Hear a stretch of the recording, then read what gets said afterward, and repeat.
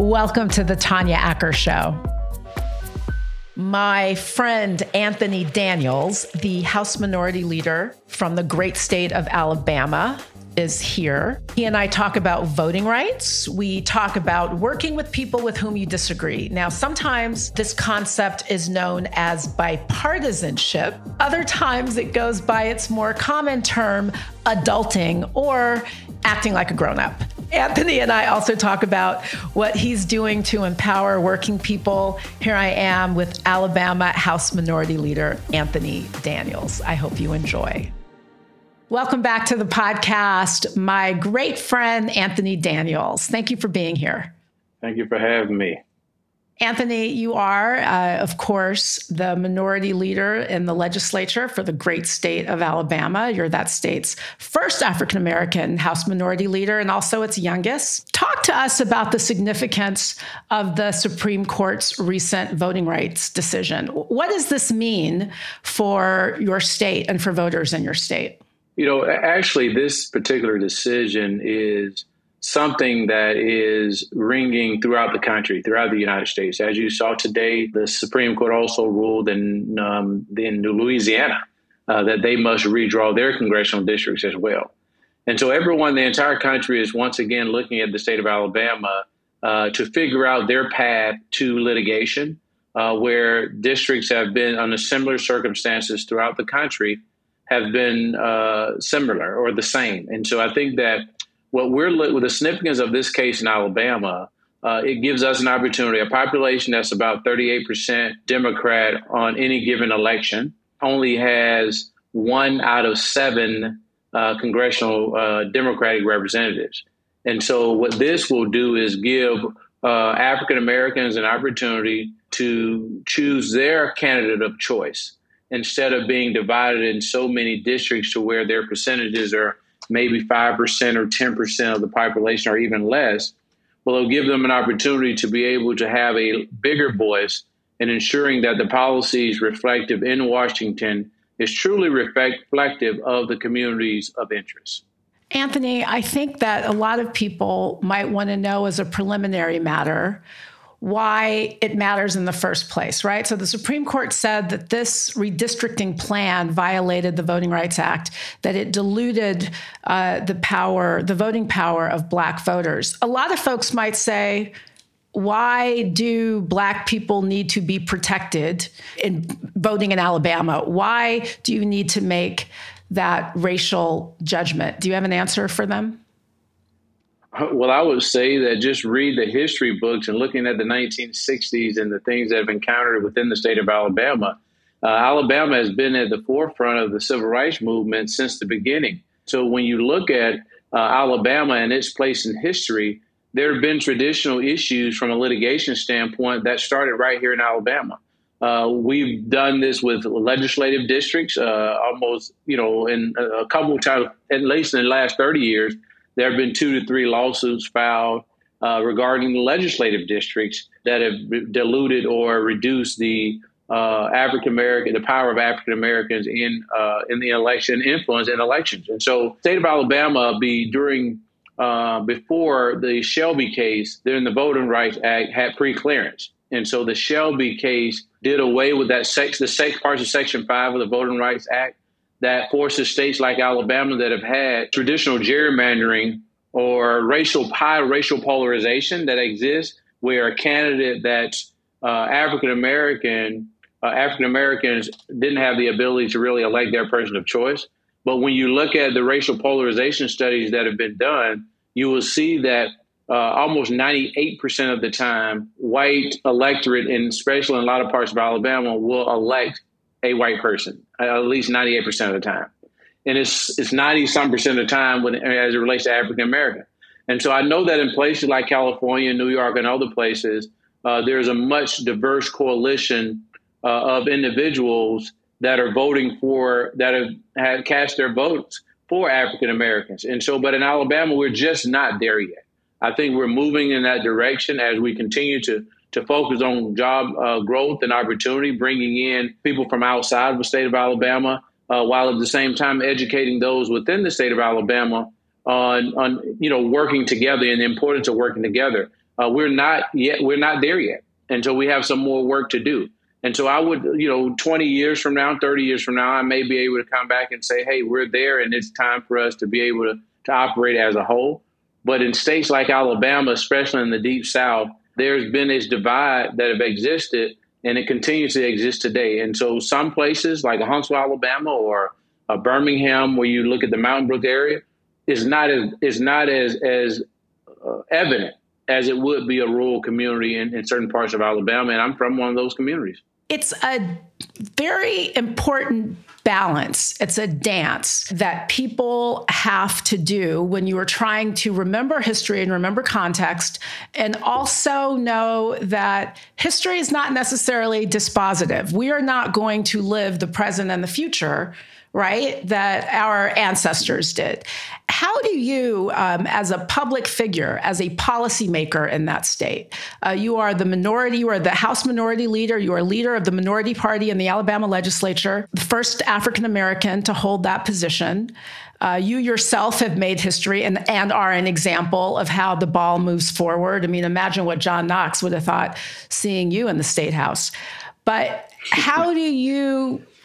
What's your message for people, especially younger people, who are constantly hearing about the history? They see circumstances that are real and unjust and unfair, but you also want to temper that with some sense of hope and positivity. How do you do that dance, Rep? Well, at the end of the day, it's about relationship building and really finding areas of common ground for the common good. And so that's kind of what I focus on as a minority leader.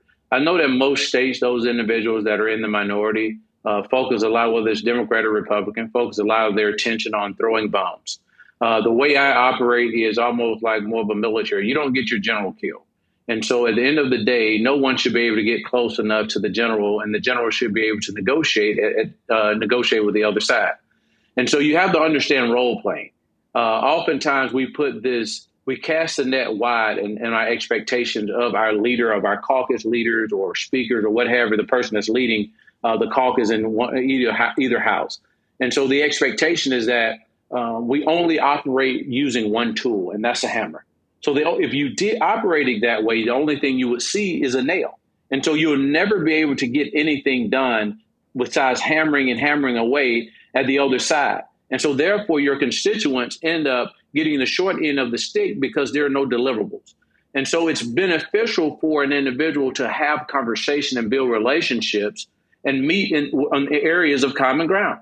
At the end of the day, all of our constituents want the actual the services. They want clean water. They want access to health care. They want a quality education system. They want a good job, right? And they want the infrastructure that we need to be able to operate. Everyone wants that. And so for some reason, we tend to think that because we're having to play from behind, well, hell, I've been playing from behind my entire life. Look at me. And so you got to be able to operate different. For me, there are most people in politics that play chess and play checkers. Well, I try to play 3D chess because at the end of the day, I'm thinking about the next 5 to 10 moves after the move. If I make a move, I've already thought through the next 5 to 10 moves. If you don't have the numbers to go in the field and win the game, you got to figure out how to make the appropriate adjustments to be able to put some points on the board. And that's all you have. That's how I operate in politics. I look at how do I make folks around me better? How do I advance a policy agenda that says not RD, but Alabama? How do we help the people in Alabama? And so I can't go to the Alabama legislature where I have small children and a family, go down there and beat my head against the wall every day. I have to try to deliver and work with the other side. And there are some individuals that think that Alabama and Washington, D.C. are totally different. Regardless of the history and the things that you've heard about the state of Alabama, there are some good men and women, Democrat and Republican, in this state. Our Speaker of the House, a good friend, a close friend of mine, a personal friend of mine outside of politics. When you used to hear about Tip O'Neill and Ronald Reagan and those individuals being able to work together on things and go have a drink, a Coke or whatever it is that they were drinking, or to be able to communicate. That's the brand of politics that I try to do here in Alabama. I try to lead by example. And so working with the Senate, we're in the super minority. I've been able to advance very important pieces of legislation with the support of the other side. And so despite what you read about Alabama this year, We've not necessarily been in the news media about a lot of crazy pieces of legislation passing because we've been able to manage that process and manage expectations. And so I hope that we continue to be able to operate like that. But other states, whether you're in the majority or you're in the minority, just try to figure out ways to meet in the middle, because at the end of the day, you're discouraging young people from going into politics because of the gamesmanship or the theatrics that's displayed on the 6 o'clock and 9 o'clock or 10 o'clock news. Let's figure out ways to make news about things that you did agree upon. And so that's kind of how I operate. And as a young person, what I would say that oftentimes we want to go into politics and get things done right away.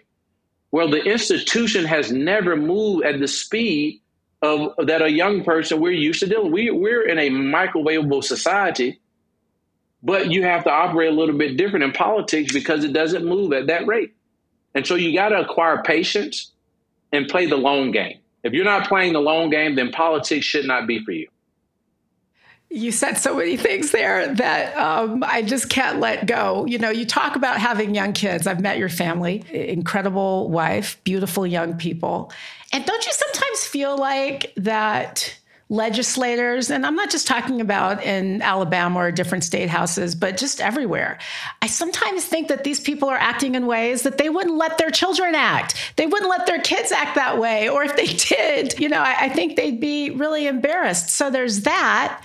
But then, you know, Anthony, you talked about what you have to do, like how you have to recalibrate when the numbers aren't on your side. And so that kind of leads me to the series I'm doing, The Art of Making Up Your Mind, because it strikes me that there are so many people, and I'm talking about political decision makers, who seem to have made up their minds that the best thing to do is to just foment more acrimony. That way they don't really have to bring home any deliverables, right? If you just make up your mind that all you're going to do is bash the person on the other side of the aisle, then you're not really accountable for getting anything done, which is not the way that you do things. Because I want to talk about this really interesting bill that you introduced into the Alabama House, passed the House unanimously, passed the Senate. It's now been signed into law. You, Anthony Daniels, minority leader, you don't have all the votes on your side, but you got this bill passed. It is a bill that would exempt overtime pay from Alabama state income tax. Tell me why you thought that bill was important. Well, first of all, you know, it was certainly a bipartisan effort. As I mentioned, the Speaker of the House, who I mentioned earlier, was one of the co-sponsors of that piece of legislation. He's the first signer on it. The budget chairman signed on it. Leadership in the House and the Senate, folks that may identify with the Freedom Caucus all the way to those that are very far left, everybody signed on board. It was a balance between business and unions, also all in support of this piece of legislation. And the reason that I thought about this piece of legislation is I had a lot of dialogue last summer trying to figure out how do we deal with the supply chain issues in this country? How do you deal with employment and making certain that industry are able to be able to produce at the rate that they were able to produce pre-COVID? But a couple of things that I remind folks about is, one, we lost a lot of people during COVID. And they did not get COVID by sitting at home. They were working people. So therefore, we lost a lot of hardworking individuals that were on the front lines working during COVID. Number two, in order to deal with the supply chain issue, we have a large number of manufacturers in the state of Alabama. And because we have a large number of manufacturers in the state of Alabama, oftentimes we lose some of those employees to your surrounding states. Places like in Mobile, you're losing them to folks in Mississippi. You're losing into Florida. You're losing into Georgia, Tennessee, all different types of states. But there's no state in America that incentivizes overtime pay by eliminating the income taxes on overtime pay. What is that? That's essentially a 5% Alabama, a 5% pay raise on overtime, an hourly pay raise during overtime. So 5% on time and a half, a double time, right? After the 40-hour mark, incentivize your current workforce to work a few more hours in order to make certain that we're keeping up, that company is keeping up with the production schedule. But at the same time, they're able to take home 5% per hour more than they would have otherwise. It doesn't cost the employer. It's the state of Alabama giving the money back instead of taxing it. And it gives that person, their family, a little bit more money in their pocket as we continue to see prices increase. It gives them an opportunity to afford to be able to purchase some of those items. So the money is going back into the economy. So it's feeding a local tax bases for schools and municipalities and county government. And so you're seeing that money circulate because it's for the hourly worker. I excluded salary workers. The hourly workers are the ones that need this the most. And so it gives the employer an opportunity to add this as a benefits package for them, for their individuals working for them. It gives the employer an opportunity to get more productivity in the existing workforce. And it also will increase the participation rate in folks applying for jobs with manufacturers. And so at the end of the day, the hope for me is it helps families, it helps employers, and it also helps our local, county, and state economy. This bill passed the House unanimously. You had bipartisan support. It is a bill that will take, as a result of not taxing this overtime pay, right? You're going to lose some money from state educational coffers.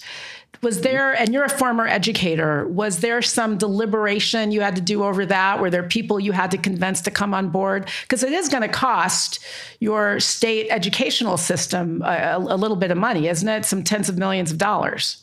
Yeah, it will. But when an hourly worker, their consumer spending habits are very different than those that are salaried, that are upper middle class workers.